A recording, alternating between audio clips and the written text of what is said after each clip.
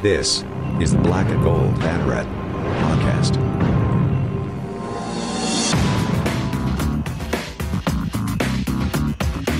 Now, here are your hosts, Jeff Sharon, Eric Lopez, and Brian Murphy.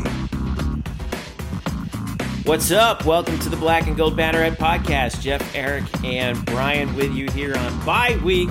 Our second bye week of the year. It's nice having this second bye week, isn't it? It's lovely how the pandemic has set this up. Correct, Jeffrey? You're very correct. I won't lie. Well, this is supposed to be the weekend when UCF football is going to play FAMU, and well, we all know how that went. But I will say I like this bye week thing, guys. I think I could get used to it. Well, and for UCF, speaking seriously, 3 games, you have a bye week. 3 more games, you have a bye week. 3 more games, end of the season. It's a nice little. It won't be the end of the season, Murph. We got a bowl game. We got to talk about. Everybody makes a bowl game, right? Well, we'll see about that. We'll see if we get to a bowl season, if there is one. Oh, there's going to be a bowl season, Eric. Anyway, we're going to talk about that. Listen, we're going to it'll be a relatively short show this week. We've got because of the bye week. Famous last words. Yeah, that's exactly. Keep that in mind 2 hours later. Right. Yes. We're not going to spend that much time on the Houston game, so that should help because that feels like Murph, you were telling us just before we went on the air. This feels like a month ago, right? I mean, it was only like 5 days ago, but geez, Louise. Lots happened since then. I really can't believe that game was only 5 days ago because in my mind it was a number of weeks ago. But we can definitely run through it. But I don't even know if that was this season or last season or whatever. Right. Well, no, I got a couple questions for you guys that I want to. Well, actually, one question that I want to ask for you guys. We'll talk about how should we term this? Personnel moves on the defensive side of the ball. And a little bit later, we got some schedule news on men's basketball, some late breaking schedule news. And what else? Apparently Mr. Lopez has some baseball schedule scoopage that we need to talk about. So lots to get to. But let's first dive in with UCF football on their bye week and some Murph scoopage, a Murph bomb dropping a little earlier this week. Ew, I hate it. After UCF's, let's just back up the timeline a little bit to just before the Houston game. It turns out, of course, it was right after we finished recording. Antoine Collier was reported to have been arrested on some pretty serious charges, including felony gun possession, third-degree felony, and driving with a suspended license. He did not make the trip, and then we find out Saturday morning, as UCF is getting ready to play Houston, that several other players did not make the trip to Houston on the defensive side of the ball. And then Murph, you just give me the TikTok here. What Saturday morning? You're in Houston for the game, and then the video gets released by, I think it was Night News. Is that right?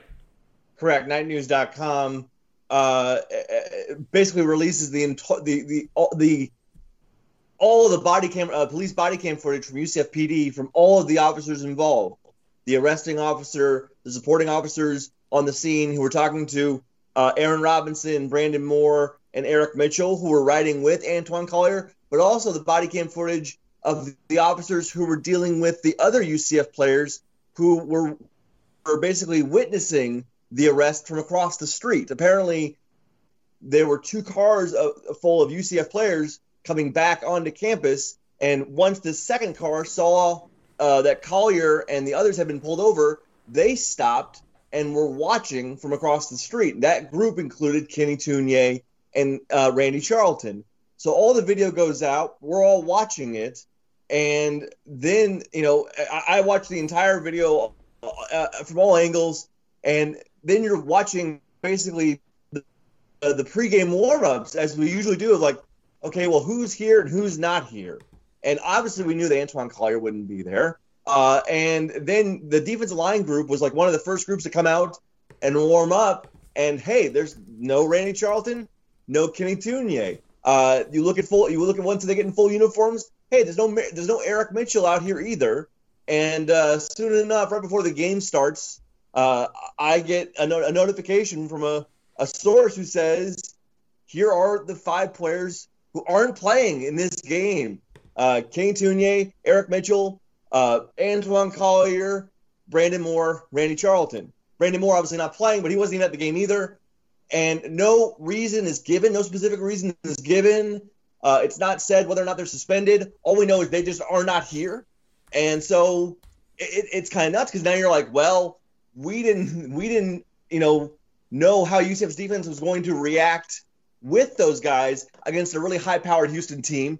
Now they're without them, and then they go out and play their best defensive effort of the year. So big road win for UCF, who's now 4-2 in the 4-2 overall, and a 3-2 in the conference. Okay, so fast forward to after the game, Josh Heupel basically hints at a statement but doesn't really give anything much of substance in the post game. I don't think, Murph, right? And then and then so fast forward to today, recording this obviously a day late, November 5th rather. This is Thursday, and Josh Heupel addresses the media. And before we go to the bite, what was the basic premise of the presser earlier today, Murph? Well, obviously, the basic premise was, Josh Heupel usually talks on Thursdays, even during bye weeks, but this one was, well, it had just been basically, reported through me and others that UCF has now dismissed 4 players from this team, and they are Randy Charlton, Kane Tunier, Antoine Collier, and Eric Mitchell. And so basically that is the tenor of this conversation. It was mostly about, basically Heupel's reasoning, why he did what he did, and asking questions about that. But we can go ahead and play Heupel's opening statement here. We can start with Heupel's opening statement. Before we asked any questions, here's what he had to say to us. When you're part of this program, for all of us here, there's standard and expectation that all of us have to meet. When you don't meet those, there's consequences to those. And, for a few very young men, they no longer will be representing us on the field. It's a teaching moment for everybody inside of our program, opportunity for all of us to get better. Defines some of these young men today, but they still have bright futures, and their tomorrow is still bright. We're going to continue to support them academically and with health services. A few of them are close to graduation. I want to make sure that we see that through with them and make sure that they are able to get that degree.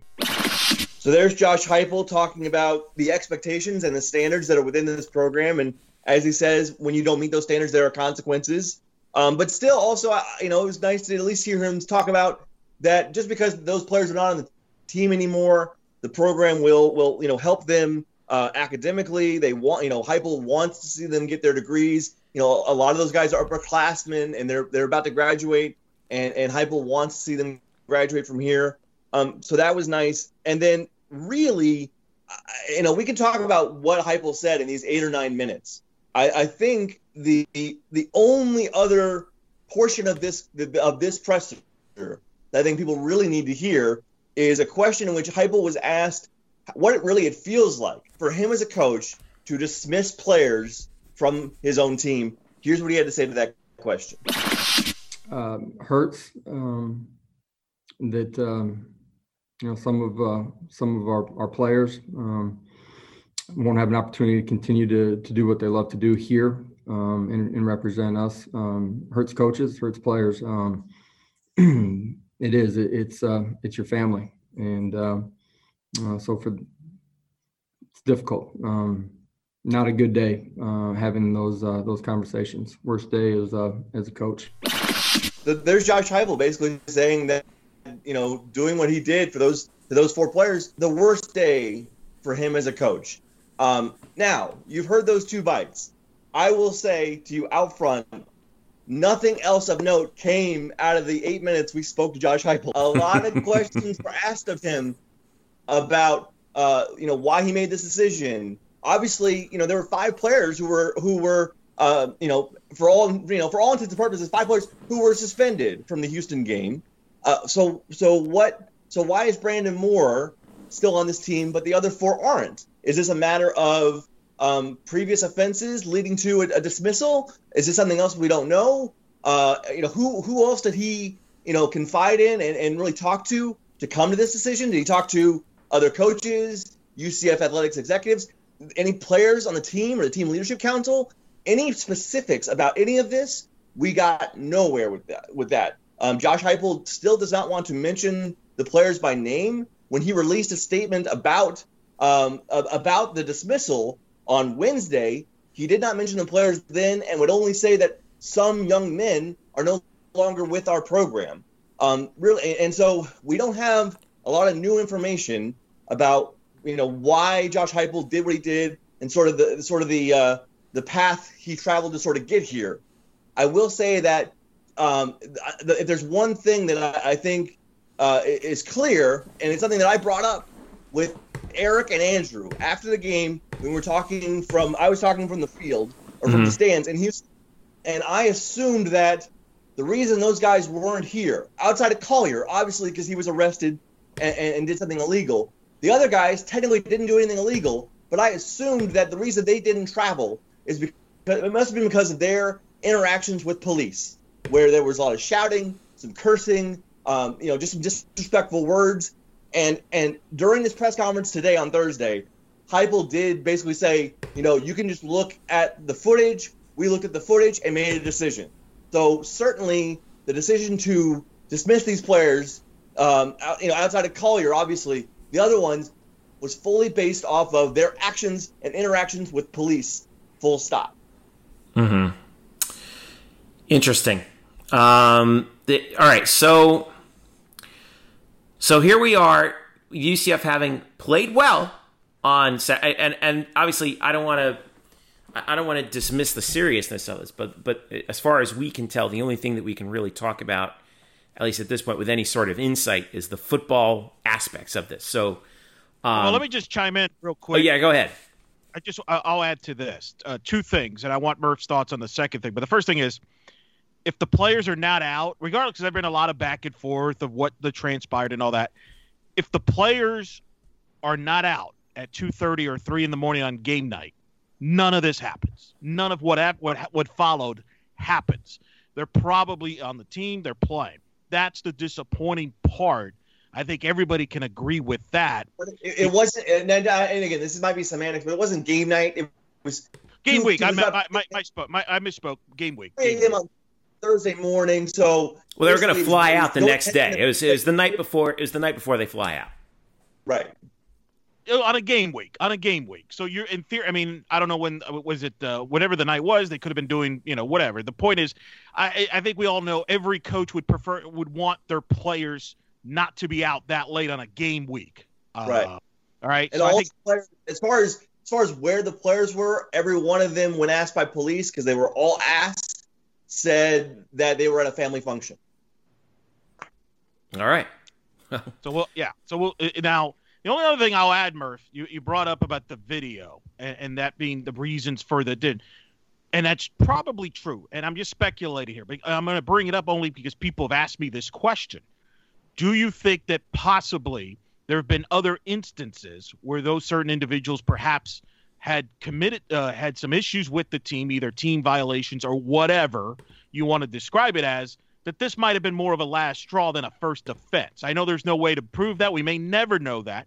But is that a possibility as well? Because you brought up the question of certain guys, that how they dealt with it and how that would judge. But this could also be a factor of, hey, this guy's this is not the first time he's gotten in trouble, especially the seniors. They should know better type of deal. What do you respond to that? Like I said, I sort of asked it rhetorically a couple minutes ago. Maybe that had something to do with it, but we have no idea. It's total speculation, total hypotheticals. Again, but it has to be asked, right? Because again, if you suspended 5 players from the Houston game, and I know they may not have been technically suspended, but it is what it is. If they didn't travel, if 5 players didn't travel, why are 4 of the players gone and 1 of them is still on the team? Obviously, there's a difference there. And obviously that question was asked, and we did not get an answer. Again, he did not want to go into specifics about that. And so we don't know. We don't know. And for what it's worth, guys, because obviously, for the seniors, everyone gets an extra year, right? Because of the pandemic. If you're a senior, you can still come back and play an extra year. But I think it's pretty clear that there's not going to be anybody like there's not going to be the fence is mended. They're not going to come back. They're not going to be reinstated next season. And to that point, you've already seen Kenny Tunier announce on social media today that he's already in the transfer portal. Yeah. So these guys will probably all leave, and we'll see what happens with all of them. Obviously, I wish them the best of luck. I am of the camp that they made a mistake, and I don't want to legislate as far as was this the proper penalty? I don't know, because it's not my decision to make, and it really was probably only up to Heupel in the majority sense. But they made a mistake. We shouldn't crucify them. They're still young men of 21, 22 years old. They have a long, long life ahead of them, and you can still see them being very successful, productive members of society. I just feel like I have to say that because I feel like when this sort of thing happens, people get an image of someone off of one episode in life, and then that's who they are. But that's just not fair. Right. Amen to that. Preach. No, right? good Amen point. to that. I agree with that. Yeah. But Jeffrey, the amazing thing is they played their best defensive game of the year without them. And Right. I think that speaks a lot about this group.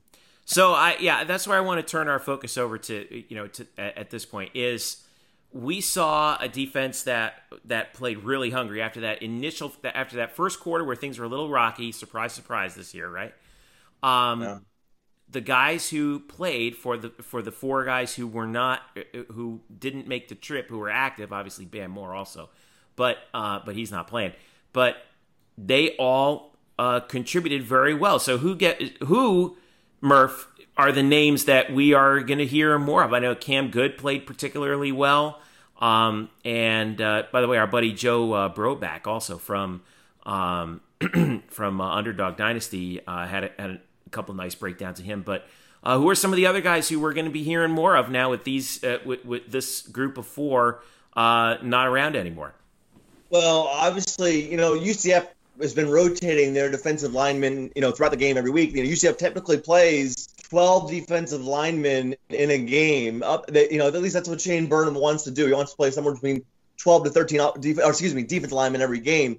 So without Tunier and Charlton, there'll be some familiar names that people have heard of because you see them every week.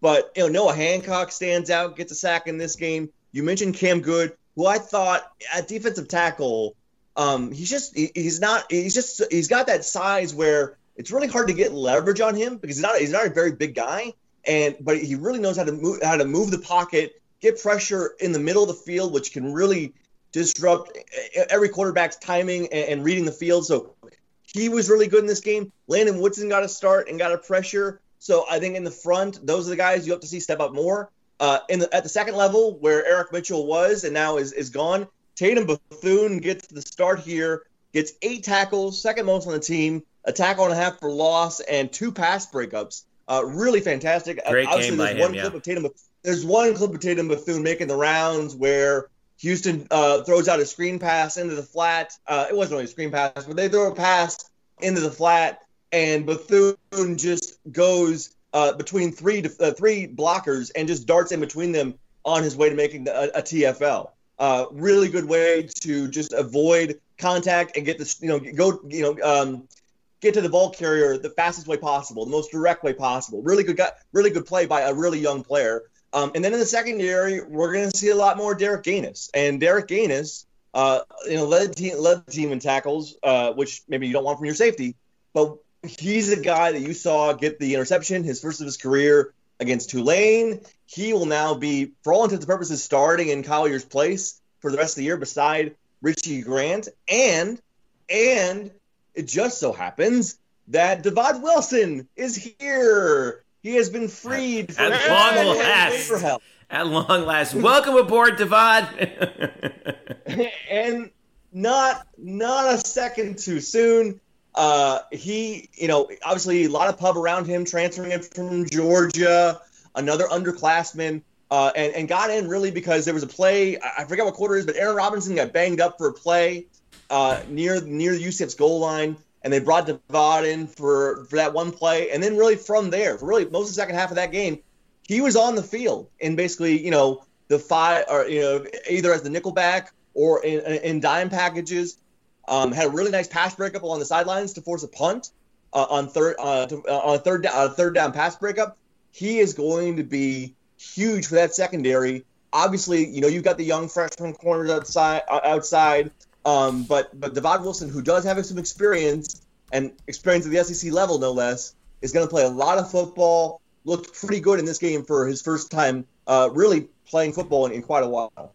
Yeah, so, well, that was good to see. I know that was a lot of us were really nervous heading into that game, thinking, "Oh man, this is Houston's got a good offense." More specifically, you were worried. Well, yeah, I'm worried. I'm worried all the time. What did I say all week? We talked about how crazy it is that this game had an over/under of 82. The largest over/under in 2 years, basically, in college football. I hope nobody had the over.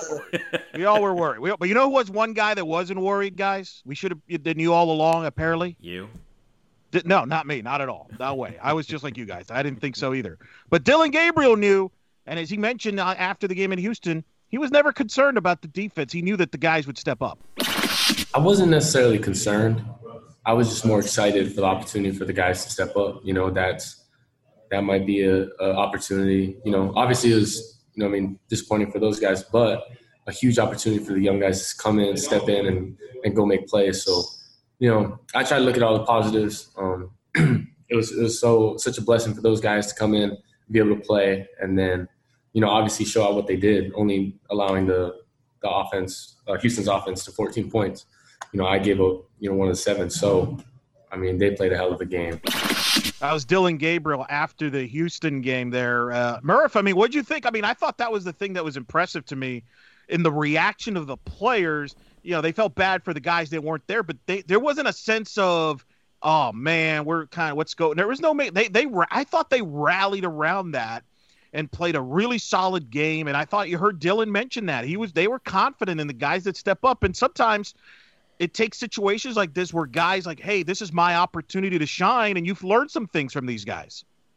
Absolutely. And, we've talked about, because of even before the season, with the opt-outs, UCF's defense was kind of thin already. And now, not only are they losing more players, they're losing starters. They're losing guys who have started games for multiple seasons. And yet, even despite that, not only do they play well, but this has long-term impacts too. This is confidence building for games and weeks and seasons down the road, that these guys could go on the road against a team that, to be frank, guys, I don't think UCF has beaten a team of this quality on the road since, you could argue, Memphis in 2018.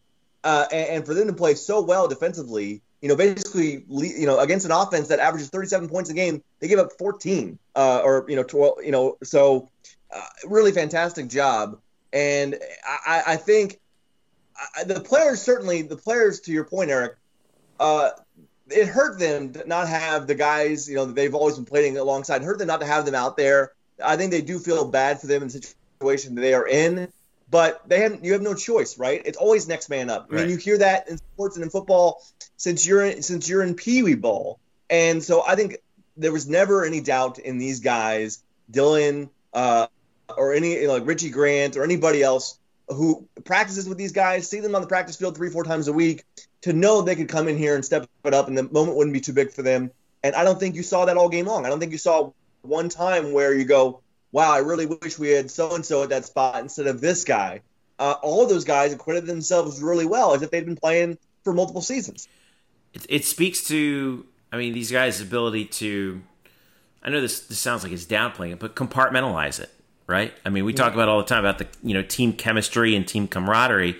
And when you lose, 4 guys, the guy I think of a lot as, in particular, is Eric Mitchell. He's a senior, middle linebacker, a lot of experience. He's gone.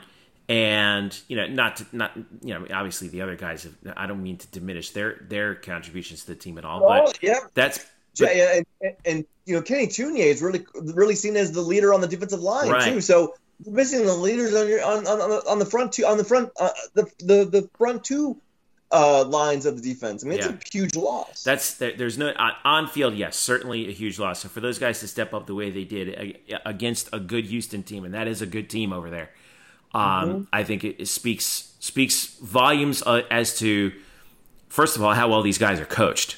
I think there's no doubt about that. And secondly, obviously how motivated they were. And so those guys deserve a ton of credit for that. Now, here's the question that I have as we get ready for as we're in the bye week.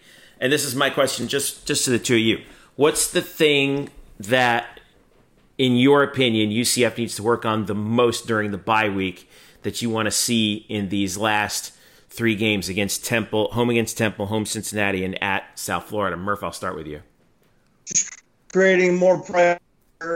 Again, I thought, it's funny that I say that because the last 2 games, we've seen this team create the most pressure it has all season. But in Kane Tunia, you're losing your best TFL guy for the last season and a half, and one of your best pass rushers in Randy Charlton. I mean, I know the stats may not be there for Randy, but he was a really, really skilled pass rusher.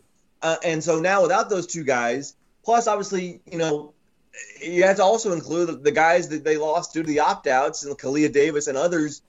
This is now a thinner defensive line. The guys are going to have to play more snaps than maybe they're used to just because there aren't as many bodies as there used to be. And can they still get the pressure with guys like Landon Woodson and Noah Hancock and Chris Deloach, Trayvon Morris, Brash, Cam Good, and others? That's really what you want to see now. Yeah. How about you, Eric? Brian's 100% right. So, I mean, that's the number one thing. I mean, you could argue special teams, but even special teams was pretty good in the Houston game. Heck, so I think that was a positive. But I'm going to go in a different direction here since Murph kind of broke that down very well. I want to see the continuation what we've seen the last 2 fourth quarters, which is UCF dominating the line of scrimmage with the running game and dominating the clock. Yep. I thought, and this might sound crazy, but I thought the fourth quarter of Houston was one of Josh Heupel's best quarters as a head coach play calling since he's been here. And you might think that's crazy. Like, what are you talking about? Basically, he just ran the football. Yeah, exactly. You know why I enjoy that? Because he didn't force, the passing game. It wasn't clicking. Gabriel was getting pressured on. He saw that the running game was working. It helped complement a defense he was noticing that was playing really well. And I think he was like, you know what? I'm going to shorten this game. I'm going to help my defense and give them a break. And I'm going to just dominate the line of scrimmage and run this down Houston's throat. And that's what they did. And I think, to be honest, if Josh Heupel was in a truth serum, that's the physical running game that I think he has been searching for, because people have questioned, man, he kind of gets conservative. He runs a lot. Yeah, they like the big runs. But I think deep down he knows for this team to be at that high level, top 5, top 10, play with the big teams. And I think he learned this in the Fiesta Bowl. You got to be physical. And I thought that team was physical against Houston. And I think that's his long-term goal. And I think you saw that on Saturday against Houston. I'd like to see that happen. I think they're going to get opportunities to do that against Temple when they play. And the reason I bring that up, because come November 21st, if everything goes well, they're going to face a team that loves to play physical. And if you want to beat Cincinnati, you're just going to have to be just as physical as they are. And I thought that was a big step there. What I saw here, not just that Houston fourth quarter, by him adapting to that, but we also saw that a little bit in the Tulane fourth quarter, and I think that helps your defense. 681 total yards for UCF in this game, 353 of them on the ground, 328 passing, and for the first time since, since Kevin Smith and Jason Peters, UCF had 2 guys gain 100 yards on the ground in the same game, Otis Anderson and Greg McCrae. Not to be outdone, Beno Thompson, who had 87 yards. So that tells you how good the running game was. And for Dylan, actually, it's funny how we talk about this like an average game for him. He was 19 of 33 for 328 and 2 touchdowns. Wouldn't you take an average day like that? No, you're right. You're right. But again, I thought Josh did a great job of managing the game and understanding what was going on. And he didn't force the issue where I think in the past he might have. So I thought that was a big moment there for Josh moving forward. But yes, with Dylan, for him, quote unquote, it's an average game. He's on pace, by the way, and this will be on blackandgoldbanneret.com in the near future. Dylan Gabriel, we're going to talk more about this, on pace for maybe one of the 3 greatest seasons that any UCF quarterback's ever had right now. Oh, yeah, no doubt. In a 9 regular season game season, too. which is unbelievable. Can I also chime in? Like we talk about Dylan Gabriel having an average game. It was really just a function of UCF taking what Houston gave them, because in the first half, Dylan Gabriel was rocking it, right? But Houston basically decided to do their best to take the pass away, and almost exactly like Tulane, dropping guys into coverage, leaving them thin up front, and UCF says, okay, we'll run the ball. And what do? They ran the ball really successfully. Really, really successfully. It's amazing to me that this offense has the number one quarterback in the nation, statistically right now, and just ran for 350 yards. This offense feels, in the last 2 weeks, this offense feels indefensible. And so it's going to be fascinating when they play Cincinnati, because this is a Houston run defense we talked about last week about being the best run defense in the American, and UCF shredded them in the second half. Yeah, that's the thing I think is probably the most intriguing about the whole thing is now it used to be, it seemed to me like the book on UCF was that they were sort of a one-trick pony, especially the from the losses last year. Now it's getting to a point where it's pick your poison, and that's what's scary. 10th best rushing offense in the country, number one passing offense in the country, tied for 6th in scoring offense. That's, like I said, pick your poison. How do you want to get scored on this time, right? At the pace they're going, it's going to be written. I wrote about this for this article. It's going to come out on blackandgoldbanner.com. They're on pace to be probably top 2 UCF offense of all time. You could make the argument they're on the pace to be number 1. There's another offense that I give the edge to. You'll have to read and find out who that is on blackandgoldbanner.com. Looking forward to that. All right. Let's take a quick breather. When we get back, we'll talk. I want to talk. I have one question for you guys on football, and then we'll talk about men's basketball and baseball and some schedule news coming out when we return. Don't go away. This is Black and Gold Banneret Podcast. Welcome back to the show. Jeff, Eric, and Brian. Follow us at UCF_Banneret, Facebook.com/blackandgoldbanneret, and of course, blackandgoldbanneret.com. We are SB Nation's home for your UCF Knights, who, as we just wrap up football for this week during this bye week, I know what you're going to say, Lopez, but I'm going to say it anyway. All right? UCF does still have an outside shot of getting to the American Athletic Conference championship game. Now, it is going to take a series of dominoes to fall, and probably one domino not to fall. But it is at least possible. UCF stands at 3-2 in the conference, 4-2 overall. They're tied in the loss column with Memphis, who's 2-2. Who obviously Memphis has the tiebreaker over UCF right now.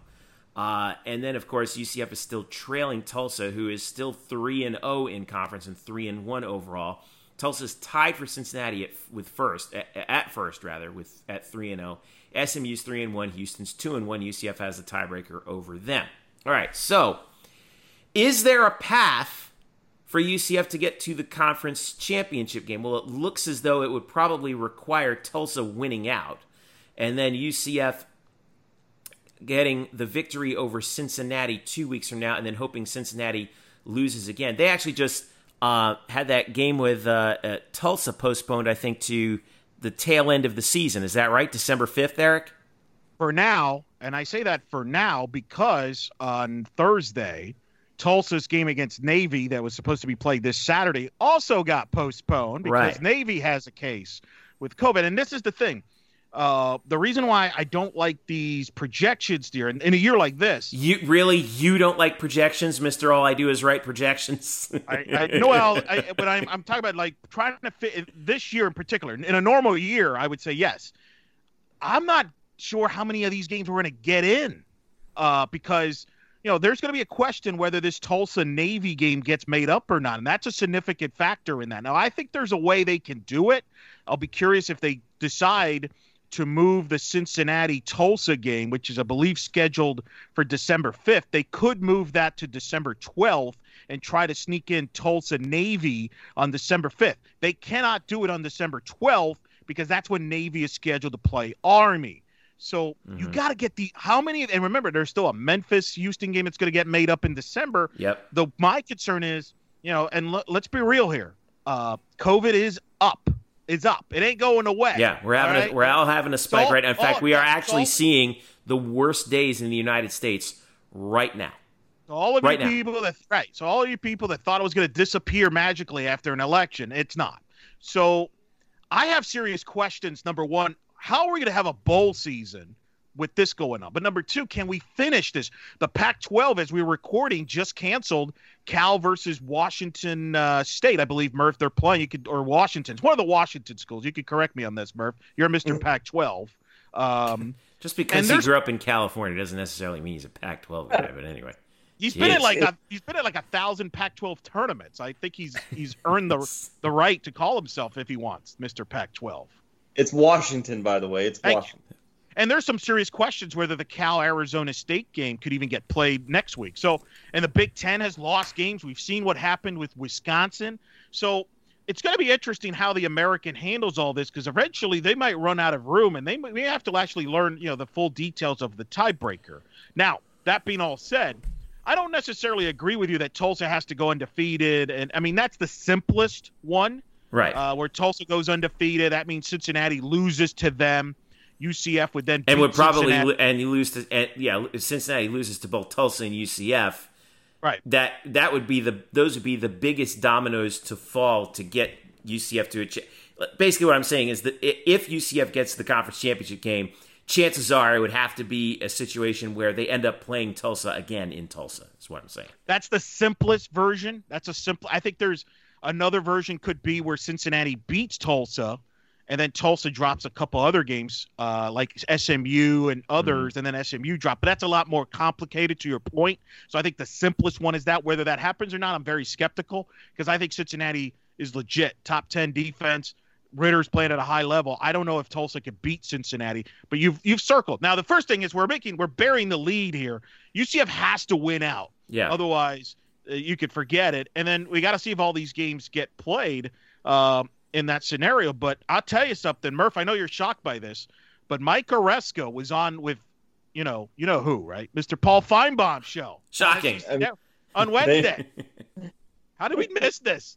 And let's just say he is very adamant that Cincinnati is definitely a playoff contender, and if they get all their games in, he thinks they should be in the playoff. Now, whether that happens or not, who knows? But I will say this.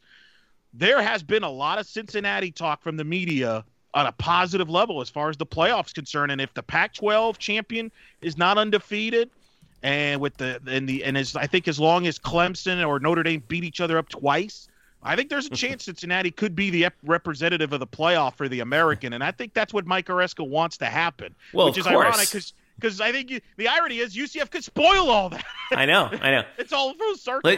Keep throwing that rat poison at Cincinnati, everybody. Keep telling them how great they are. Right now, they're actually number 6 in the AP, by the way, behind Georgia. Yeah, behind one-loss Georgia, by the way, Notre Dame, Ohio State, Alabama, and Clemson. They have 4 undefeated teams ahead of them. So it's still an uphill. See, Cincinnati, now you're dealing with the same thing that we were dealing with in 2017. You're undefeated, surrounded by teams with losses. But they're actually in a better position. They are. Than UCF was. They got a boost because of the early season. Yes. Because of the early season, not having the Big Ten in there, and then they kept them in there. Well, and they've dominated on both sides of the ball. Like, they have dominated SMU, and they've dominated Memphis. Memphis to 10 points. They handed Memphis. Murph, they took Memphis out behind the woodshed, man. That was really something. Right, and Murph, you saw Memphis up close. They shut that offense down to 10 points. I think Cincinnati's really legit, and I know I don't see them losing to Tulsa. I think maybe UCF, but I'm not even sure UCF could beat them. I think if UCF improves in certain areas, they can beat them for sure. But remember, that game's going to be in the bounce house, but it's not going to be the bounce house of 2018 where it was packed and it was maybe the loudest I've ever heard that stadium ever. I mean, I don't know if you guys want to argue that. Maybe BC 2011, South Florida 2017, but I was loud. That's not going to be the case this year. There's going to be limited attendance. Cincinnati, to me, they're the clear favorite, and that's why I think UCF's going to have Tulsa lose a bunch of games, and I just don't see Cincinnati losing multiple times, but I could be wrong. What's your thoughts on that? I want to be very clear. Uh-oh. I don't care about this discussion at all. Okay. One bit. Okay, I do. I'll jump in. All right, here is Cincinnati's. Here's Cincinnati's remaining schedule. All right, and this is interesting. This week against Houston on ABC at home, 3:30 p.m. ABC, you say. Right. Sean McDonough and Todd Blackledge, for crying out loud. Hello. Friday night, so relatively short week, home for ECU on ESPN2. Then it gets a little hairy, all right? Saturday at November 21st at UCF, Saturday, November 28th at Temple, Saturday, December 5th, for right now, like you said, Eric, at Tulsa. So they're finishing up with 3 road games. They've only played one true road game this season, which was at SMU. Of course, they bombed SMU 42-13. But you play 3 straight games on the road. That's not easy for anybody. I guess this is where you would say, Eric, right? They get through that gauntlet. Congratulations, you earned it, right? Yeah. So I mean, that's the thing. I mean, and they're capable of doing that. And they're the type of team. I think they enjoy playing on the road with Luke Fickell. I mean, they were ready to go in that SMU game. Well, I don't think we have enough data points on that. We have only played on the road once. Well, no, this goes back to last year. They won some big road games to clinch the division. Remember, they're going to lose at ECU. No, they didn't. Oh, they're going to lose. No, they didn't lose that either. So, look, I mean, that's a couple weeks away. Obviously, we'll get more into detail in the Cincinnati game. I think UCF's the biggest threat, clearly. But I don't think Temple's a threat. And I honestly don't think, based on seeing both teams, I don't think Tulsa can even score on Cincinnati. Well, we may or may not get the chance to find that out, because here's Tulsa's remaining schedule. Mind you, they just had their game at Navy postponed. All right, that was scheduled for this Saturday. It has not been rescheduled. Not as of this recording. At least not as of this recording. Right now, they may play it on December the 5th. We don't know. All right, so here's the situation remaining for Tulsa. They have 3 home and 1 away left to go. They're scheduled to be home for SMU, 7 p.m. ESPN2 on November 14th. Big game. They're playing Thursday, November 19th at home against Tulane. It's ESPN 7:30 kickoff. Another big game. Saturday, November 28th, that's the Saturday after Thanksgiving, they are at Houston. That'll be big. And then, like we said, for now, home for Cincinnati on Saturday, December 5th. And you were saying that there's a possibility that because of their game with Navy got postponed, they may move that game to. You're thinking that they could move that game to the 12th? I think that's their option. 12th? I think that's their bet. That's the only option. Because Navy is playing Army on the 5th. Correct. Well, no. Cincinnati's playing Tulsa as of now, December 5th. Navy Army's the 12th. Oh, okay. Never mind. So reverse that. So what I'm saying is move Cincinnati, Tulsa to the 12th. Then you could play Navy, Tulsa on the 5th. Remember, the American Conference Championship game is official now. It'll be December 19th. Mm-hmm. So you could sneak it in there.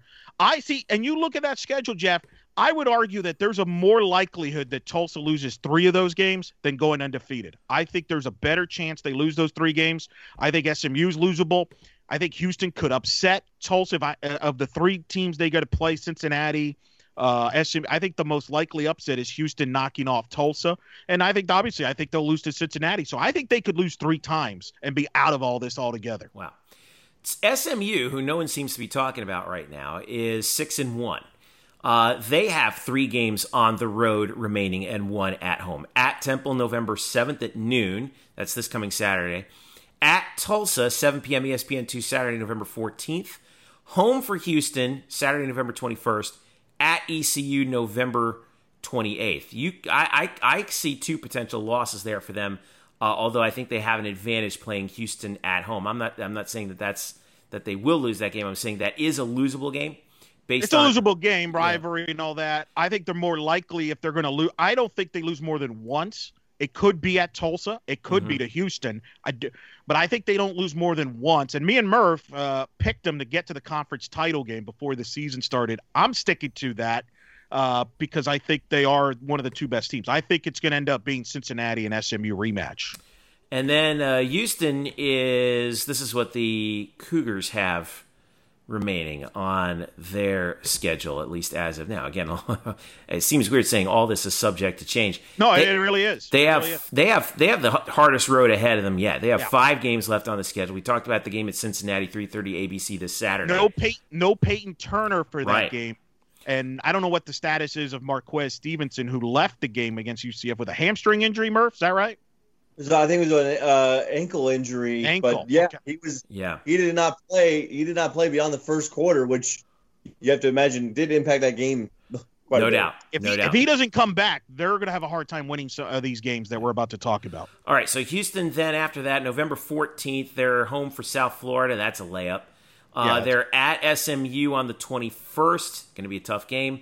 Home for Tulsa on the 28th for now, and then at Memphis December 5th. So I'm counting possibly 3 or 4 games that are toss-up games or certainly losable games for Houston, who's already at 1 loss in conference right now thanks to UCF.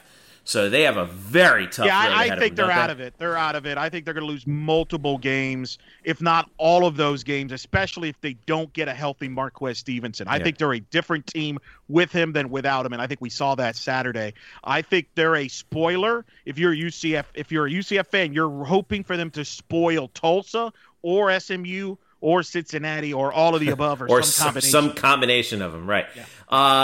And then there are 2 teams that are tied with UCF in the loss column right now. We'll quickly go over them. Navy, of course, is 3-4. They have 3 games left on the schedule, at least as of right now. Of course, Tulsa postponed from this Saturday, so maybe 4 games. We don't know just yet. Hopefully we'll find out. They are home from Memphis next week, the 14th. They are at South Florida the 21st. And they have no games scheduled until they play Army on December the 12th. And in case you were wondering how good Army is this year, I'm pulling up their record right now. They're pretty good. They're 6-1. Top 25 in the Yeah. polls. You know who their loss to was? Cincinnati. That's right. Yeah. Now you have been like obsessing over the tiebreaker rules in the American. Did you ever figure that out? No. Okay, fair enough. And then Memphis. I'm not even going to ask Murph about it. It's a mess. We can put a link to it, and if you can figure it out and describe it to us in 2 minutes or less, congratulations. We'll actually have you on the show. Memphis right now is at 3-2, 2-2 in the league, and their remaining schedule, they have 5 games left. Home for South Florida, layup. At Navy, November 14th, not so easy. Home for Stephen F. Austin, non-conference game. That's doesn't even matter at this point. Saturday after Thanksgiving at Tulane, harder than you probably think right now, although they should win that game. And then they finish the regular season home for Houston. So do you see, Eric Lopez, another loss for Memphis in here? I know that Houston game looks pretty tough, and I think the game at the Middies is going to be tough too, don't you think? If they could play that, Tulane. I mean, the thing is, Memphis has the worst defense in college football statistically. So when you have a bad defense, you're capable of losing any game. Okay. So I will say they have an easier road than all the other teams we just mentioned. They do, and they have to win out, which is bad news for UCF. But and they have a history of really finishing season strong. But I'll say they'll drop a game somewhere. I don't know who, but they'll drop somewhere. Their only losses at SMU, at Cincinnati.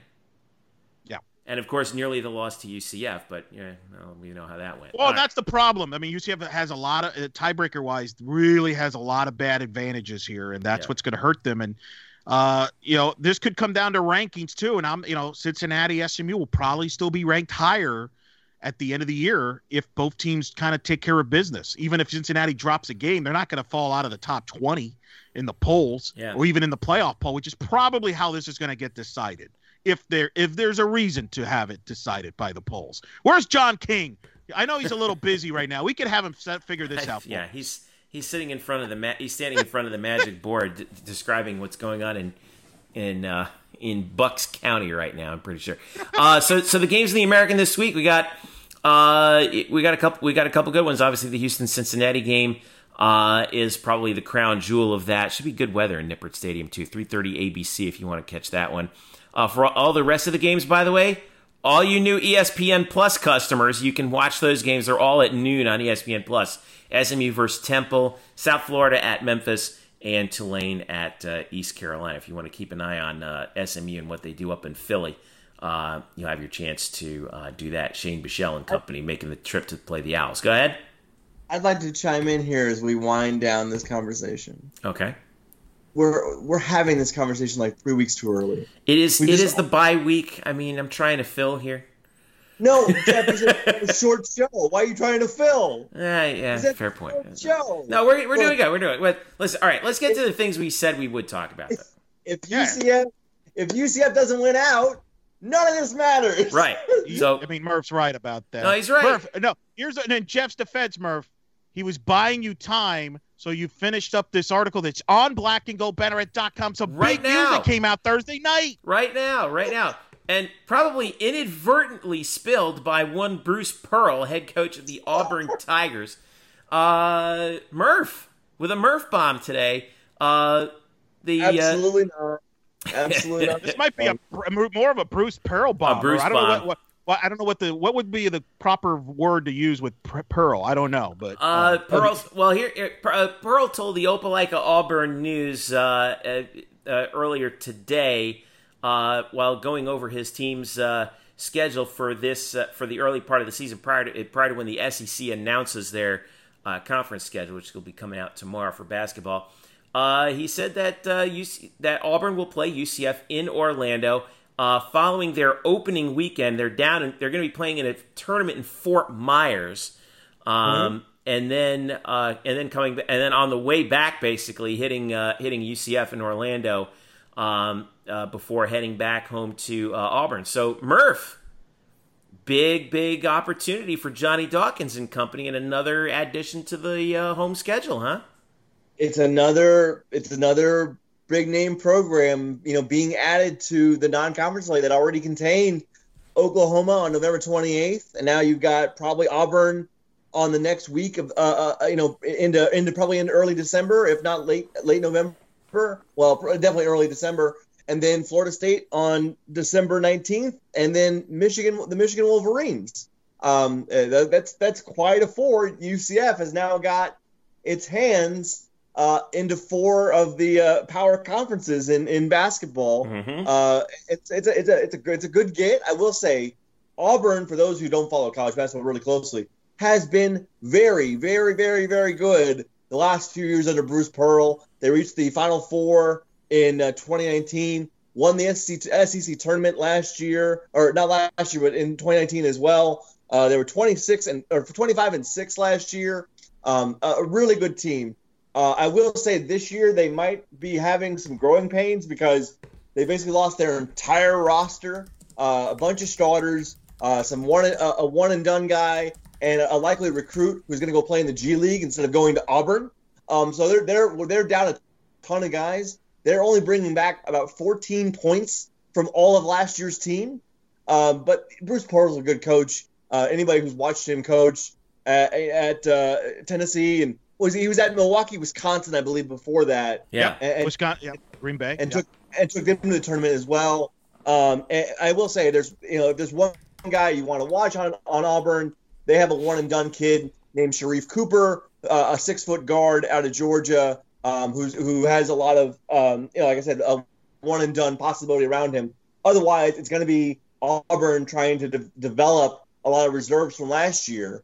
But we can look forward to that matchup later. The fact is, UCF now has, thanks to Bruce Pearl, has 4 really marquee non-conference matchups, and certainly more to come. Because without UCF, being able to play in one of those multi-team events in Disney, because none of those events are being played this year, UCF needs to sort of scramble to pick up more games, and you can almost bet this game came about because Auburn was playing in this tournament in Fort Myers, which, by the way, that tournament in Fort Myers also includes Gonzaga and Kansas. So, I wouldn't mind seeing them here either.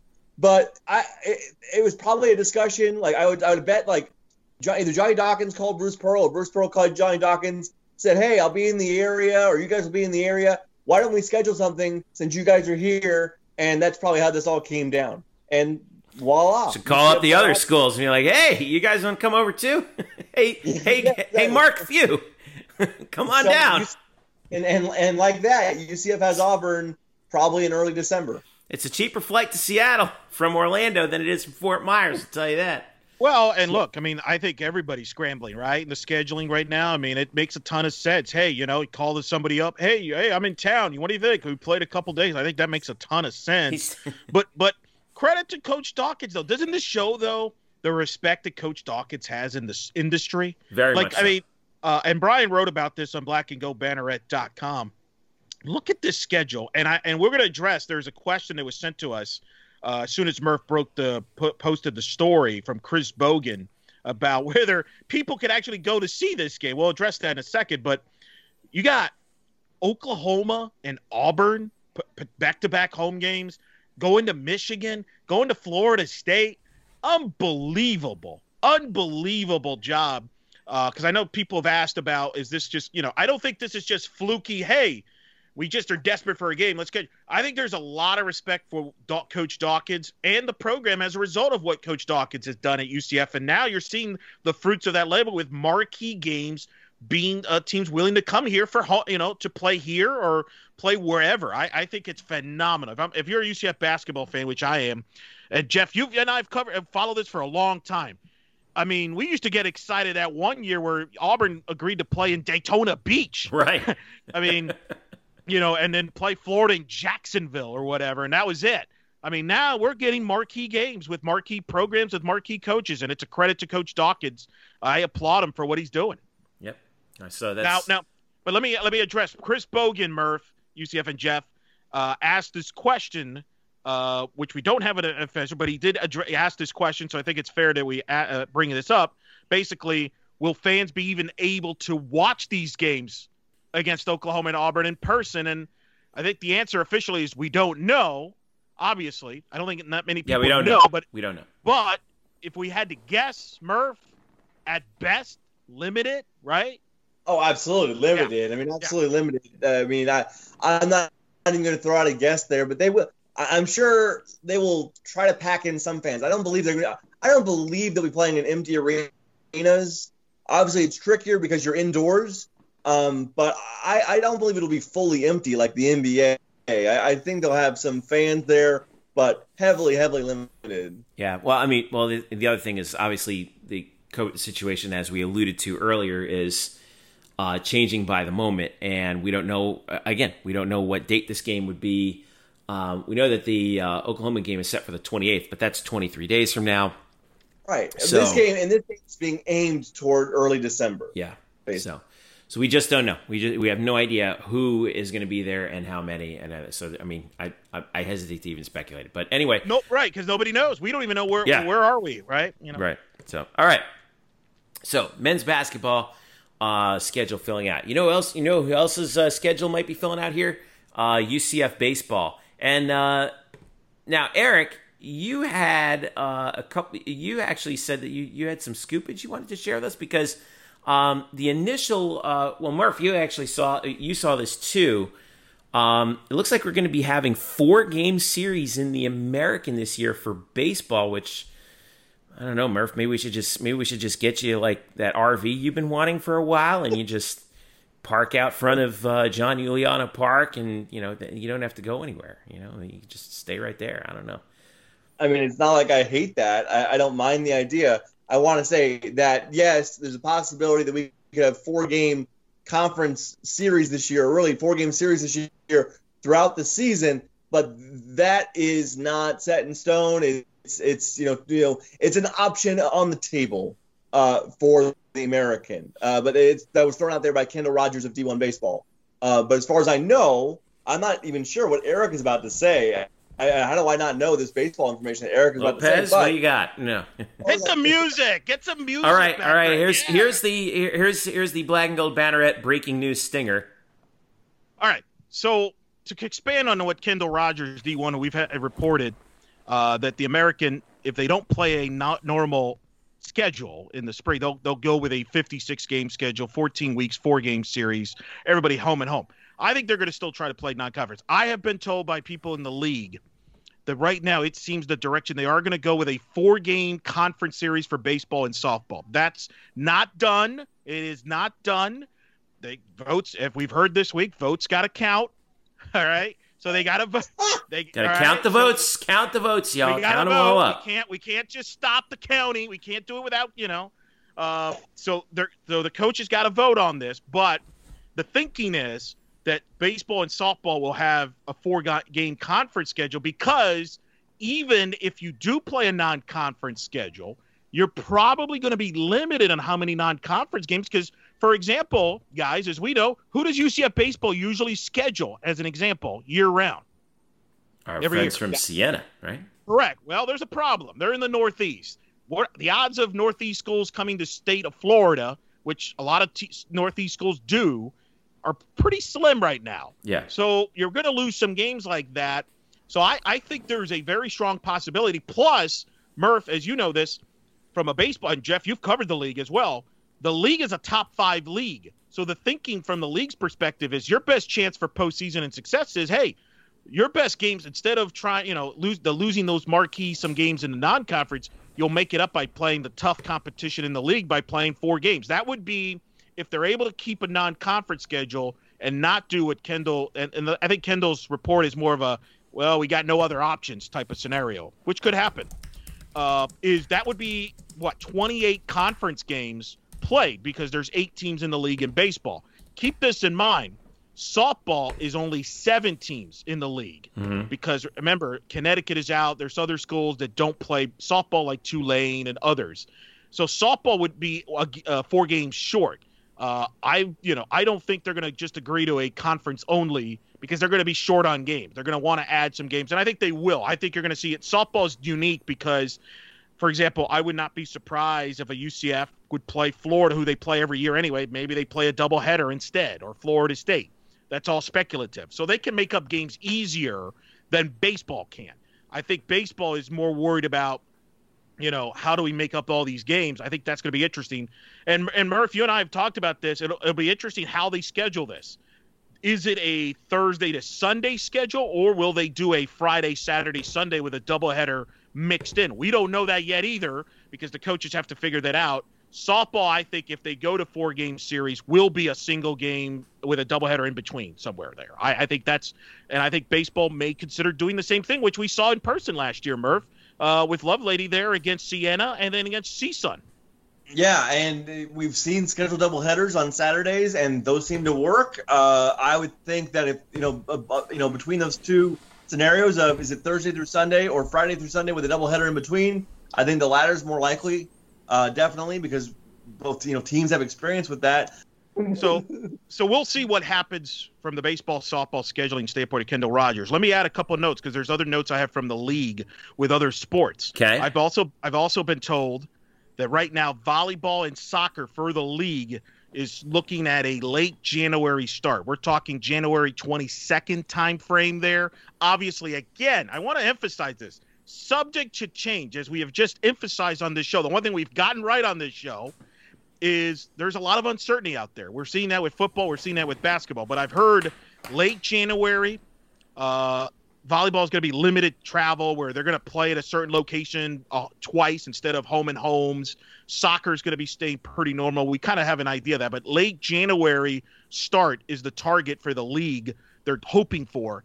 And then obviously go through April, which means good luck to everybody there this spring when all the sports are going on. The other thing is there's talk within the league that the indoor track season might get scrapped so they could fit in cross country with the outdoor season in track. That's the other thing they're kind of also possibly going in that direction.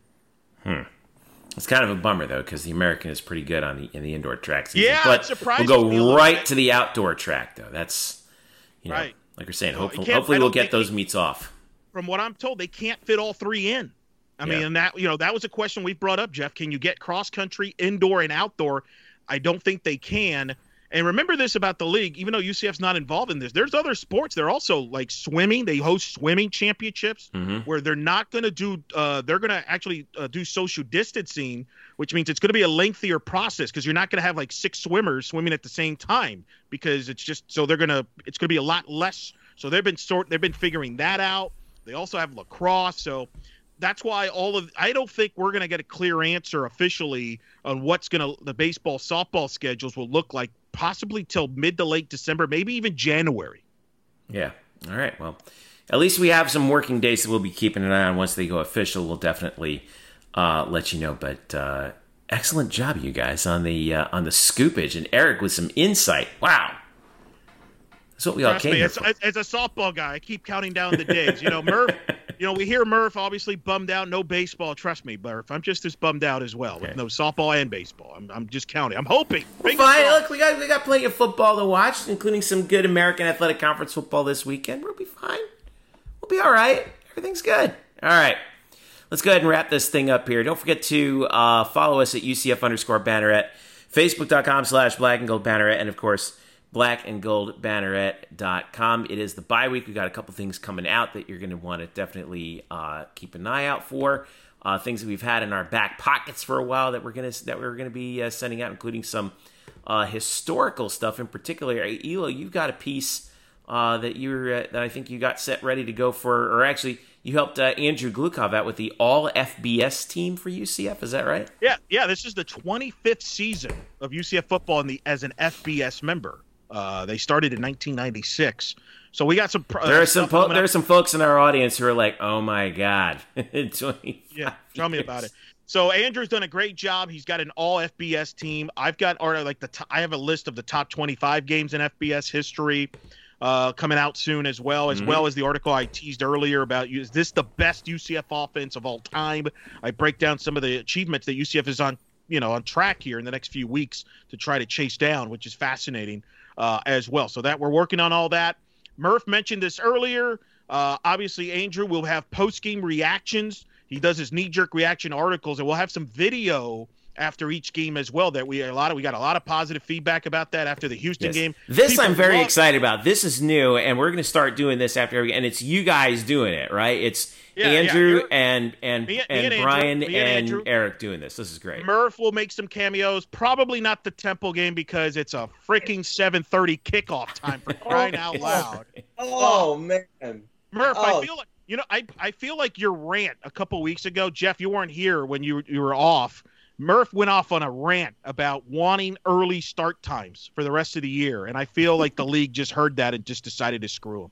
Again, we go through this every single season. I know the fans like the night games because it gives them more time, and they get home in a fine hour too.